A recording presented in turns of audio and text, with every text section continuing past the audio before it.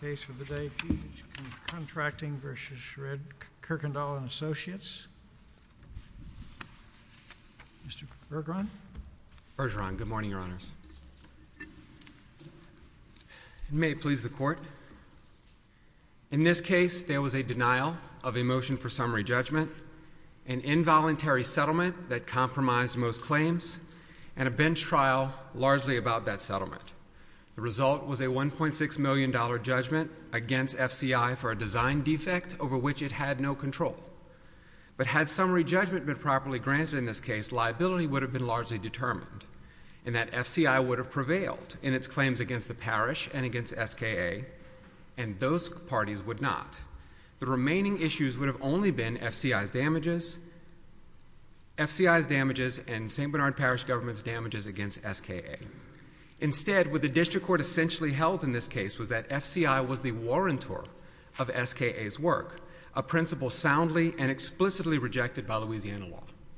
So reversing the district court's denial of summary judgment here puts the parties in the correct posture to resolve the matter, or at the very least to proceed to a trial. If we were to decide the indemnity agreement's expansive language allowed travelers to settle the case, do you agree that would moot out any live controversy about the summary judgment?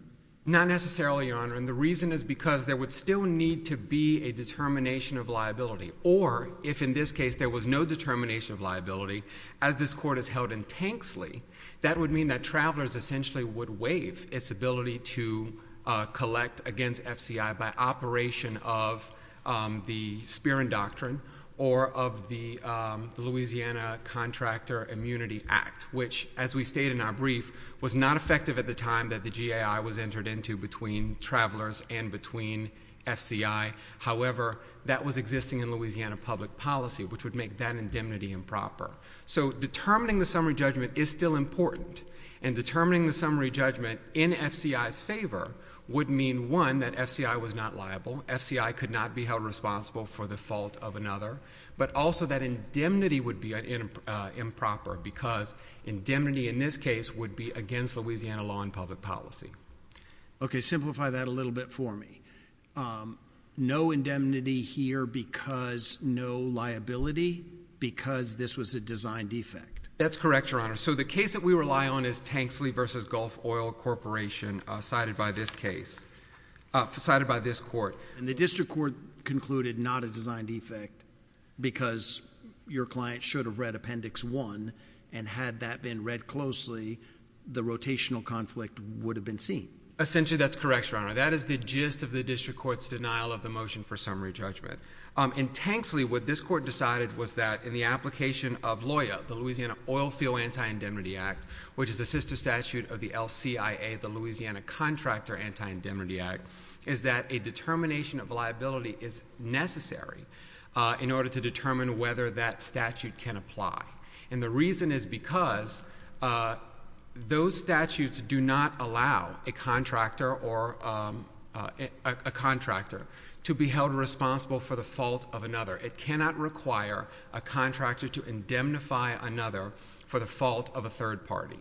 And so what happened in Tanksley was that the underlying insurer, or the surety I think it was, settled the claims prior to there being a determination of liability.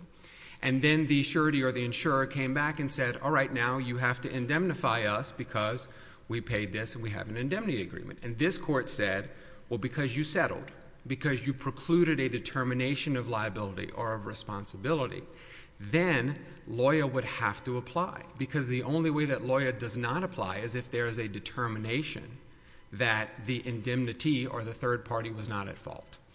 That's the reason that that's so important here, and that's the reason that traveler settlement is so important, in that it cannot then come back and say, okay, FCI, you must now indemnify us. But then getting back to the motion for summary judgment issue, what the district court did was an error of law. That's why the motion for summary judgment is reviewable. The appellees don't address the specific issues as to why the denial of the motion for summary judgment is reviewable, but it's because it was predicated on an issue of law. And as this— No disputed facts? It's just how you interpret this contract? That's correct, Your Honor. There were no relevant disputed facts. The district court did raise one, merely in dicta, that said there could be the issue as to whether Mr. Fucich had read the contract, read Appendix 1 or not.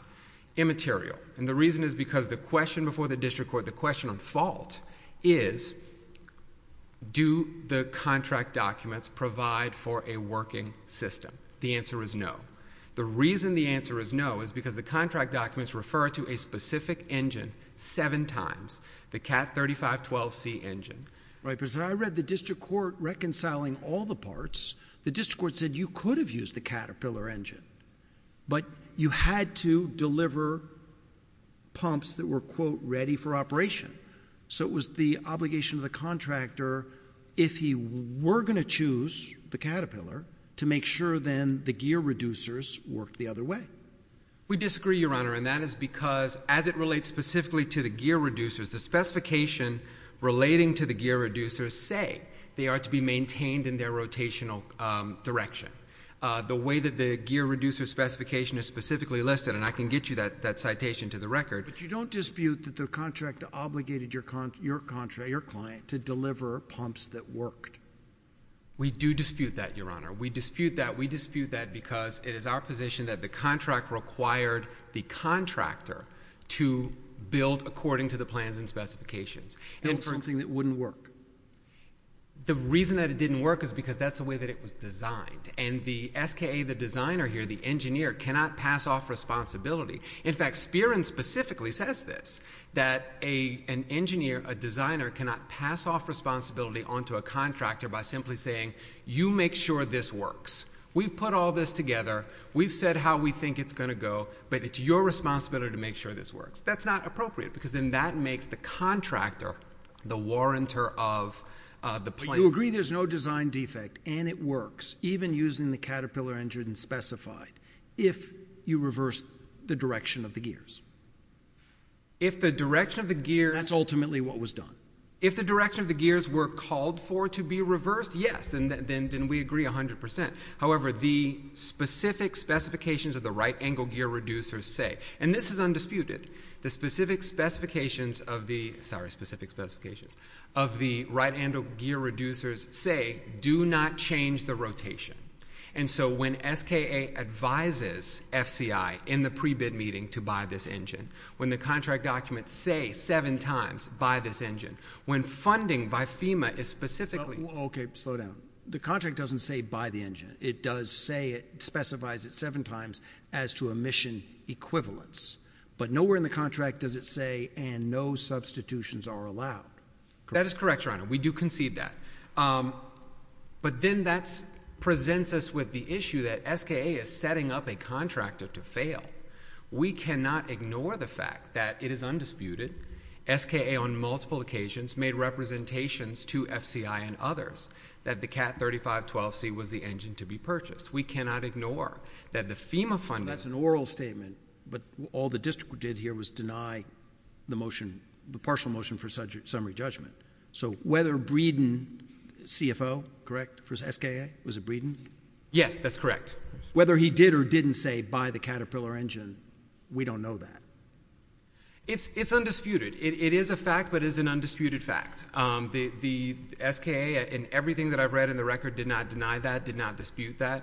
But even taking that out, even that aside, the fact that this engine is referenced in these contract documents, and because the contract specifically says Appendix 1 and Appendix 2 are part of the contract documents, how could any reasonable contractor justify purchasing any other engine? What about the chronology, and your client does submit the purchase orders prior to SKA writing back, hey, wait a minute, make sure it all works, right?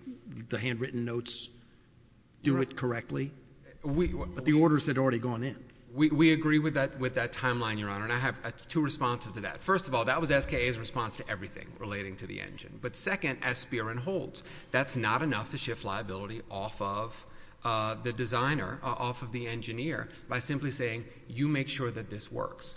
The question is really, was it appropriate for, that's all that the motion for summary judgment asked was it appropriate? Could FCI have purchased this engine? The answer must be yes. I know, but the district court didn't say no. The district court said yes, but if you're going to do it to fulfill your obligation to make it work, you would then have to make a compensation. And that's where the district court was wrong as a matter of law, because that is the issue of contract interpretation. That is where we get into the fact that doing everything that FCI was supposed to do resulted in a project that would not function, primarily because there was no directive to change the direction of the right angle gear reducers. Well, I mean, just putting it slightly a different way, did the contract mandate FCI to purchase counterclockwise engines? I do not think that it did, Your Honor. However, the undisputed facts were that the only engines that would work in this case for this project had counterclockwise rotations. Mr. Fucich, in his declaration that was uncontroverted, stated that the only rotation... Readings testified that, quote, at least 3 other engines met the engine specifications and emission requirements. So it wasn't just this one. There was testimony that there were other engines. It would have met both emissions and the specs. I'm not aware of that, Your Honor. I don't... You don't think he said that? I don't. No, Your Honor, I don't. I think they were... there was a significant issue, particularly what Mr. Fucich brought up was the use of the CAT 3512C as well as specific mentions of the engine family. Mr. Fucich went back into and discussed the engine family, meaning that there were certain designations by FEMA as to what engines would work and which ones wouldn't. And so there were no appropriate engines in this particular family that would match this particular project. But that just goes back to the issue of FCI being allowed. I mean, the policy here is that SKA, an engineer, can tell contractors, can tell anyone, hey, yeah, this is the engine, you're going to use the engine, we're going to use the engine, we've told everyone we're going to use the engine, we've told DEQ, LDEQ, we've told FEMA we're going to use this engine, but if you purchase this engine, it's your fault. You're the one who messed all of this up.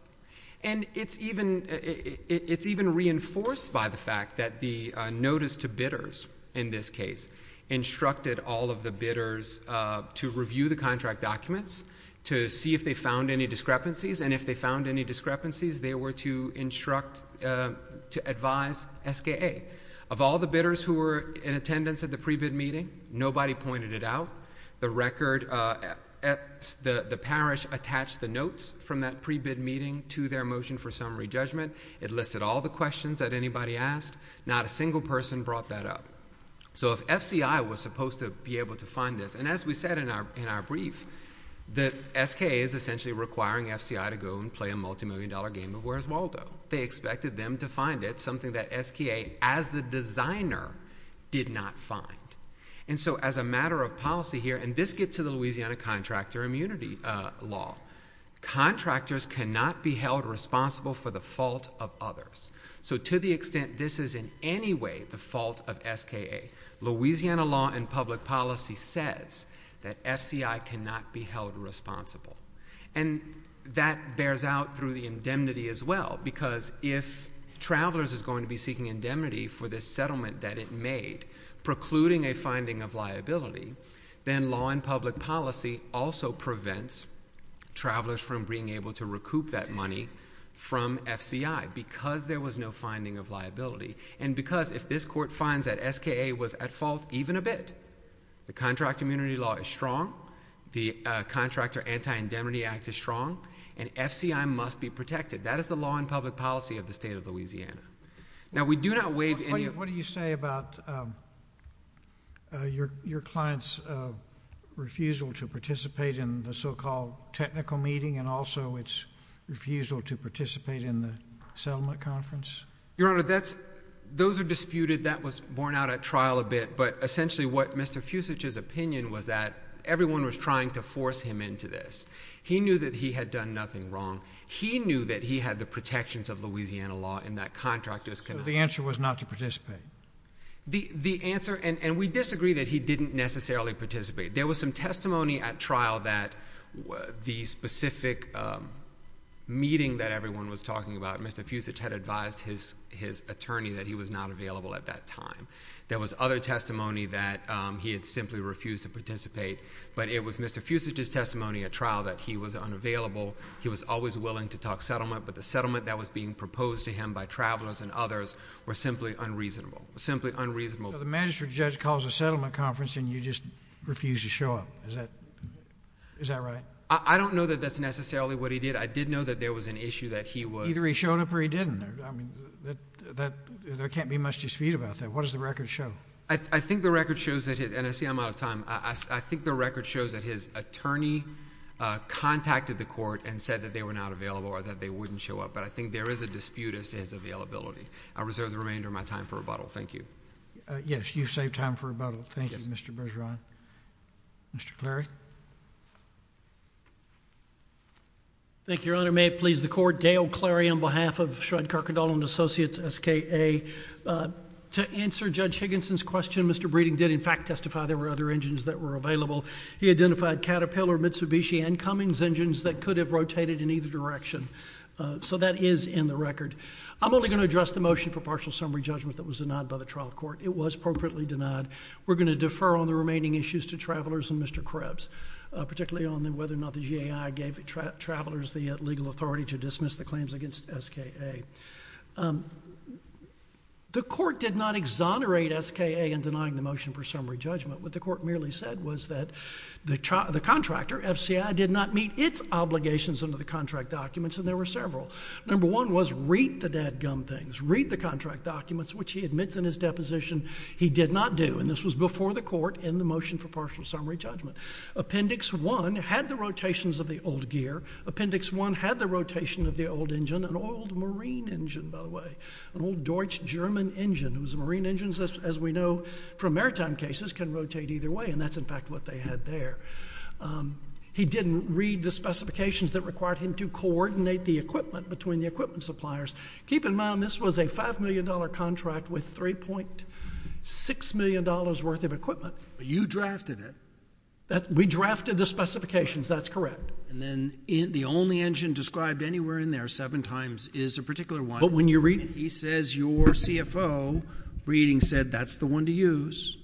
The specifications did not specify a particular engine, and they cannot.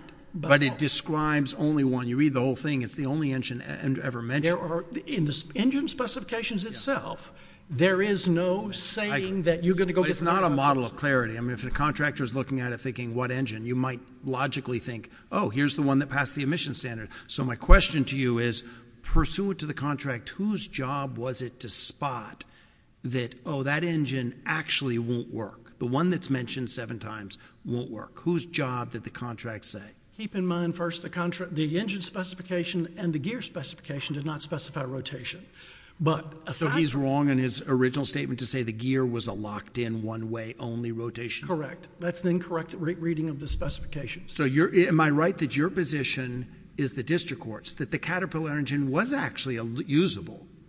It absolutely was usable. And in fact, those 4 engines are in use today because all they did was change the gear change the rotation. So what should that contractor have done? He should have coordinated between his equipment, his engine supplier and his gear supplier.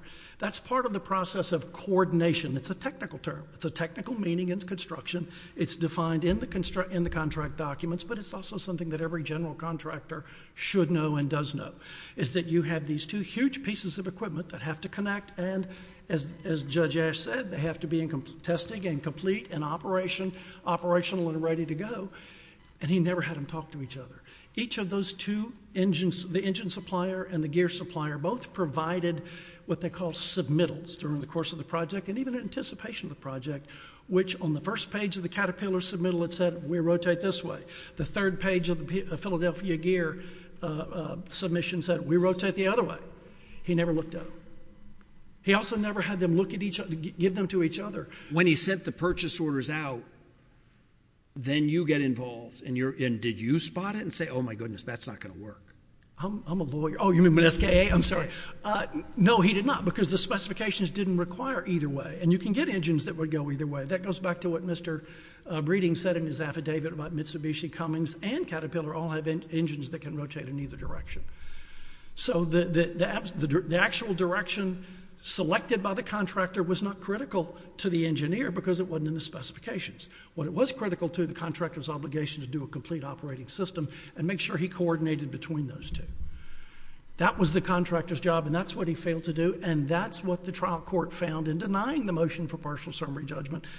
And he even told us in open court, Judge Ash did, he said, don't anybody do a happy dance just because I've made this ruling. And that what he meant was, this case is not over. I'm just saying that there's a genuine issue of material fact, or there are obligations of the contractor that he did not meet. And that's why the motion for partial summary judgment was properly denied. Thank you, sir. Thank you, Mr. Clary. Mr. Krebs?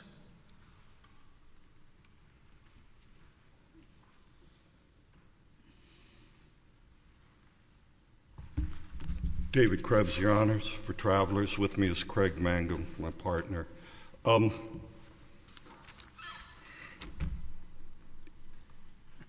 This case is not about the Spearing Doctrine. This case is not about who is right and wrong on the specification. This case is about the surety's right to settle a disputed claim that places it in jeopardy. Unilaterally and very early? Unilaterally and early. Yes, Your Honor. I agree. The indemnity language is pretty broad, but bond language isn't so broad.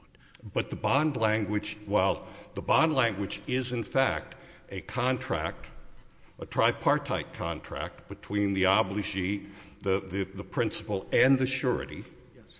And so it contains obligations in there that to the obligee from the surety but the core document, Judge, between Fucich and Travelers, between a principal and the surety, is a general agreement of indemnity.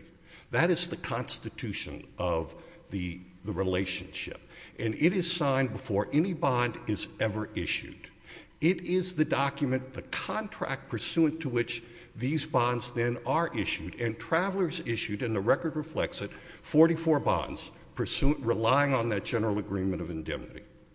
That general agreement of indemnity is ferocious and it is enforceable. And the reason it is ferocious is because as surety, you are in a precarious position when a claim is made. Yes, but am I right that just chronologically your client's position was all the way till June 2019, this is a design defect case? You were agreeing. Your Honor, I was going to try that position. I was going to try that position. I was going to walk into Judge Ash, and I was going to put on because Mr. Bergeron, he was an excellent lawyer and a very honorable lawyer, a pleasure to work with. He is not a construction lawyer. I've been a construction lawyer for 42 years. My bias is towards the Spearing Doctrine, which is codified in in Louisiana at 2771, I think, Title IX. The point is there was risk here. There was risk all over this. And I had a principal, Travelers had a principal, who would not acknowledge that risk and who would not accept a commercially reasonable settlement, a very favorable settlement. Dale kicked in policy limits at the end, $350,000 left on a depleting policy. Mr. Gerald, who was representing St. Bernard, he put in $462,000.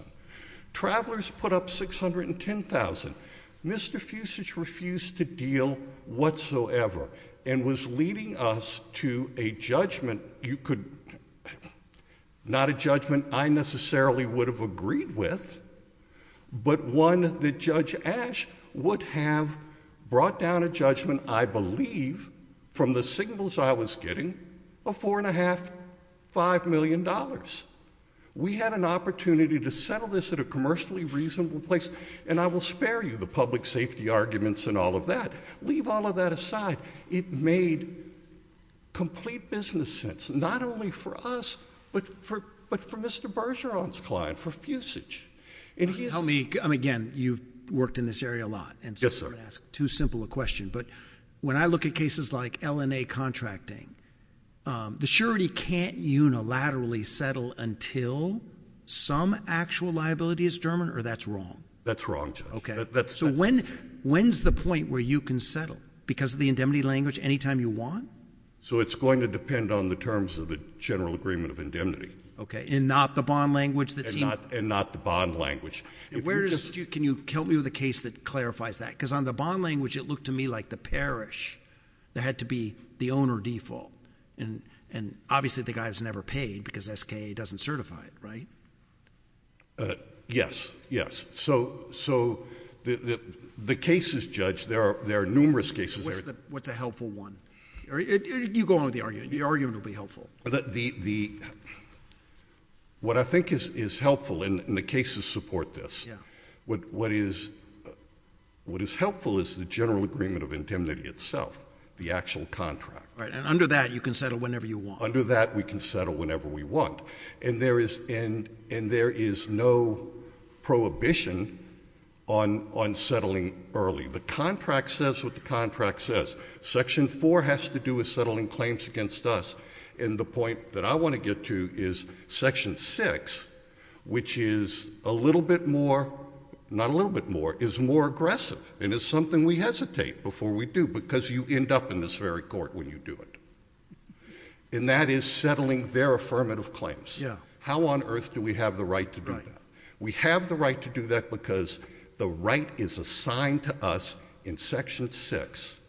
And then, in addition, under, I think it's Section 11, Section 11, we are granted the right as attorney in fact to exercise those. I think I understand all that. And just speak for a moment, again, just indulge me. Section 3 of the bond. The parish complied with all the notice provisions. It did. Okay. It did. So Section 3, and just to alert you, yes, the L&A case, which was written by Judge Wisdom, and every surety lawyer has it tattooed on his heart because it's a fountainhead, and it really addresses, and it starts with the case turns on difference between a breach and a default. That was an A311 bond. There is no paragraph 3. This is a different bond. It's A312. The legal principles remain the same, but I just alert you to that when you're looking at the case. So the point is this, and Judge Ash got it. It is his conclusion of law 35, and what he said was, at bottom, travelers' rights arise under the GAI and are not affected by owner default within the meaning of the bond or the prime contract. That's a paraphrase on my part. But the reason is that default is defined in all sorts of different ways. You can look at the definition of default in the L&A case, which I love. You can look at the definition of default in a contract. You can look at the definition of default in the Louisiana revised statutes having to do with we all know what a default is, but the technicalities of it depend on its context and the terms. And default within the meaning of the general agreement of indemnity is defined in the general agreement of indemnity. And it is very clear that I'm looking to see if I have that written down, Judge.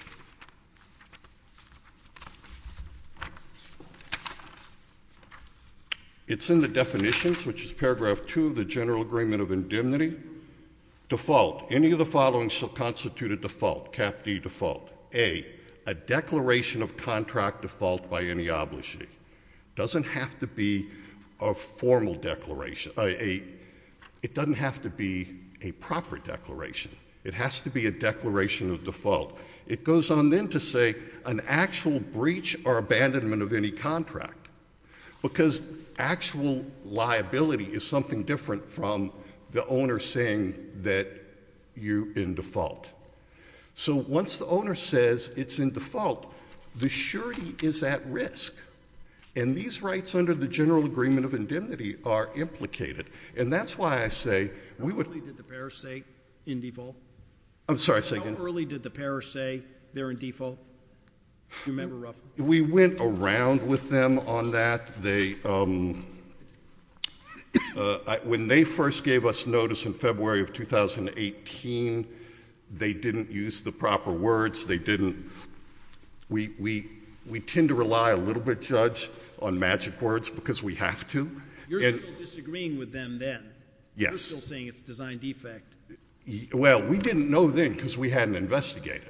We didn't know anything because the surety's not out there, right? The surety writes the bond and then takes the premium and has no other problem until there's a problem. So we're not part of the construction. So our first notice was in February of 2018, and Ms. Ziv Goldstein, who was the claim handler, responded in July after she picked up the phone, she called, she did all the things an experienced claim handler would do, trying to head things off. She responded in July of 2018 that there was no default termination. That's the same time at which she said to Mr. Fucich, and it's part of his bad faith claim, that she said, man, you ought to see if you can get out of this thing because it's going to cost you a bunch of money. He took that as pressure. The judge did not find that it was pressure. The judge found it as what it was. It's not in the record, but I was sitting there. It was a warning. It was somebody who knows this, I mean no disrespect, but this game, and knows what the risks are. And so the default termination then came on July 20th, 2018, in a letter from Mr. Gerald. And then years into this litigation, and suddenly the issue was raised, was Mr. Gerald unauthorized representative, bump, bump, bump, bump. The court found that he was. There is evidence to support that. There's no showing of clear error on that. But here's my legal point, Judge, and that is this. If I am right, and I had the Travelers had the ability to settle this claim when it did, all these other arguments fall. And the reason they fall, I think the argument on considering the partial summary judgment, the interlocutory appeal, I think it's really clever, and I read it with a lot of interest. But it doesn't apply here. And why doesn't it apply here? Because when Travelers settled this case, it settled the case under its power of attorney. It was exercising Fucich's rights. So to say that in the exercise of Fucich's rights, legally it is the same as if Fucich had settled the case and then came in and said, well, I did this, but. I mean, I know that's not factually what happened, but I think the legal effect is the same. That case was settled by Fucich through a power of attorney granted to Travelers, even though he objected to it. So the first thing that falls is the whole motion for summary judgment argument. The other thing that falls, and I can try to walk through the swamp that is the Contractor Anti-Indemnity Act and how that applies or does not apply to the surety. But it does not void indemnity agreements. An indemnity agreement is not a collateral agreement under that act. And I will tell you, there's no case that specifically holds that.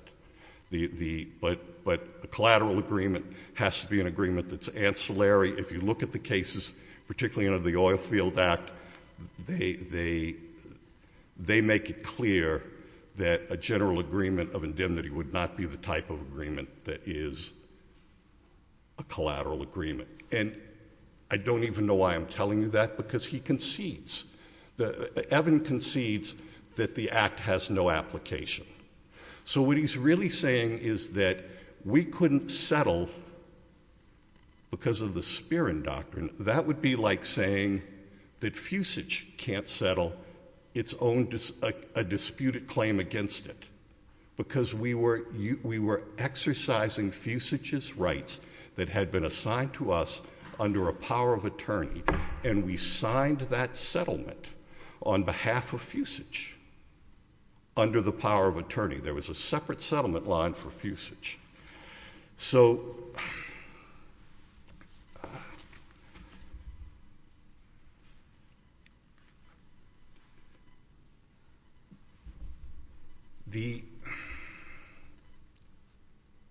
just to tie it up, this is really about the surety's right to settle, which is quite clear in the case law and supported by the case law.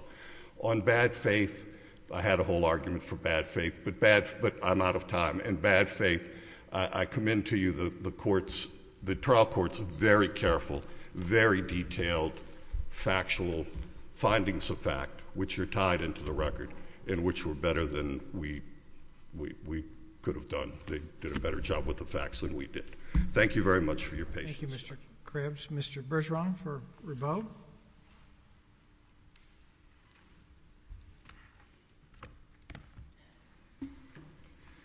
Thank you, Your Honors. I'll begin with the assertion about the right-angle gear reducers. There was some confusion, and so to point the court specifically to it, the right-angle gear reducers are ROA. The specifications are in ROA 1055 to 1057.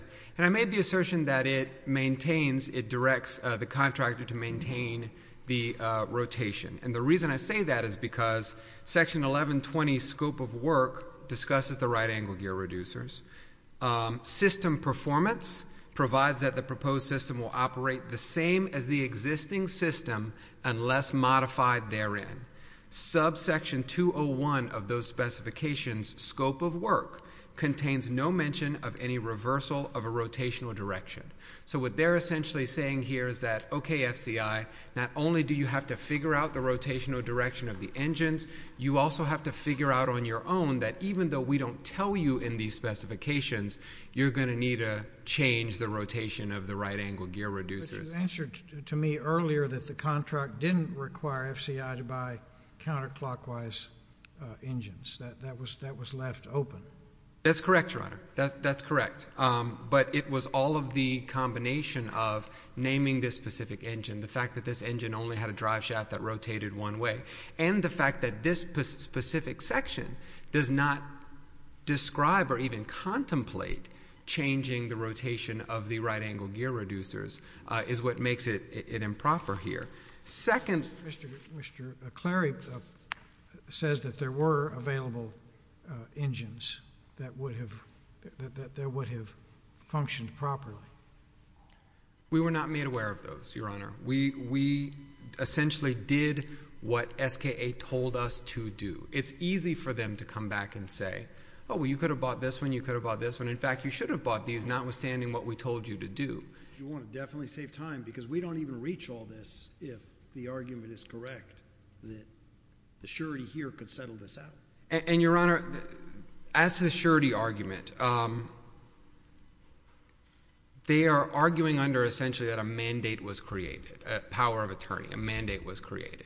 We know as black letter law that you cannot exercise a right of a mandate if the mandatory objects, if the principal objects, which is what happened here.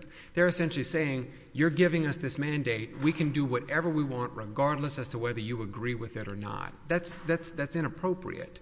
We're giving you $5 million, but if things go wrong, we get to settle the dispute. Well, and Travelers was protected by the general. There was all this discussion about there being risk, right? There being risk. FCI understood that and was prepared to go forward. Travelers was supposed to be protected on the back end, but Travelers didn't even let us go to trial to determine whether there was an appropriateness. A settlement is a discussion that is not entered into, is a decision that is not entered into lightly. And since FCI had its affirmative claims that it was pressing, because FCI had the Louisiana Contractor Immunity Statute that it knew was strong in its favor. So just so I'm understanding, because you two have clearly litigated this for a long time, your argument that Travelers could not settle this is premised on some language you say reserved your right in the indemnity agreement, is premised on language that undercuts the indemnity agreement and the bond, or is premised on Louisiana law? It's premised on Louisiana law, Your Honor. Right. Not the bond and not the indemnity. Correct. However, we so do... Tell me the best case under Louisiana law that says they couldn't do the settlement at this point. So, Your Honor, we didn't brief that issue. We did not brief that issue because it was Travelers. If your argument is they didn't have the authority as a matter of law, even though they did contractually, tell me as clearly as you can in 53 seconds what the law is that made it against public policy. It's the general provisions of the Civil Code as it relates to mandate. Those general provisions say that essentially the mandatory cannot take action that... Fucich couldn't give them what he gave them in order to get their $5 million. He could give them essentially that, but that it was inappropriate for them to do this without his permission. But we're getting back to the bond as well. As you brought up, we have to get back to the bond. We have to read the bond in conjunction with the GAI, because Mr. Krebs said that there didn't have to be a formal declaration of default or even a proper declaration of default. Well, then how on earth are contractors supposed to understand when the GAI is going to kick in and when it's not? As we argued at length in our brief, the parish defaulted first, and therefore the bond could not have been triggered. The parish defaulted first by not paying FCI. GAI never even certified the request for payment because, right? They never even were asked to pay. We disagree, Your Honor. I see my time's expired. But the pay app was submitted. It's SKA's duty to certify the pay app. They didn't do that, and so they weren't paid. And that in itself is the breach, because that is when they immediately assigned responsibility for the rotational conflict to FCI. Thank you. Thank you, Mr. Bergeron. Your case is under submission. Last case for today.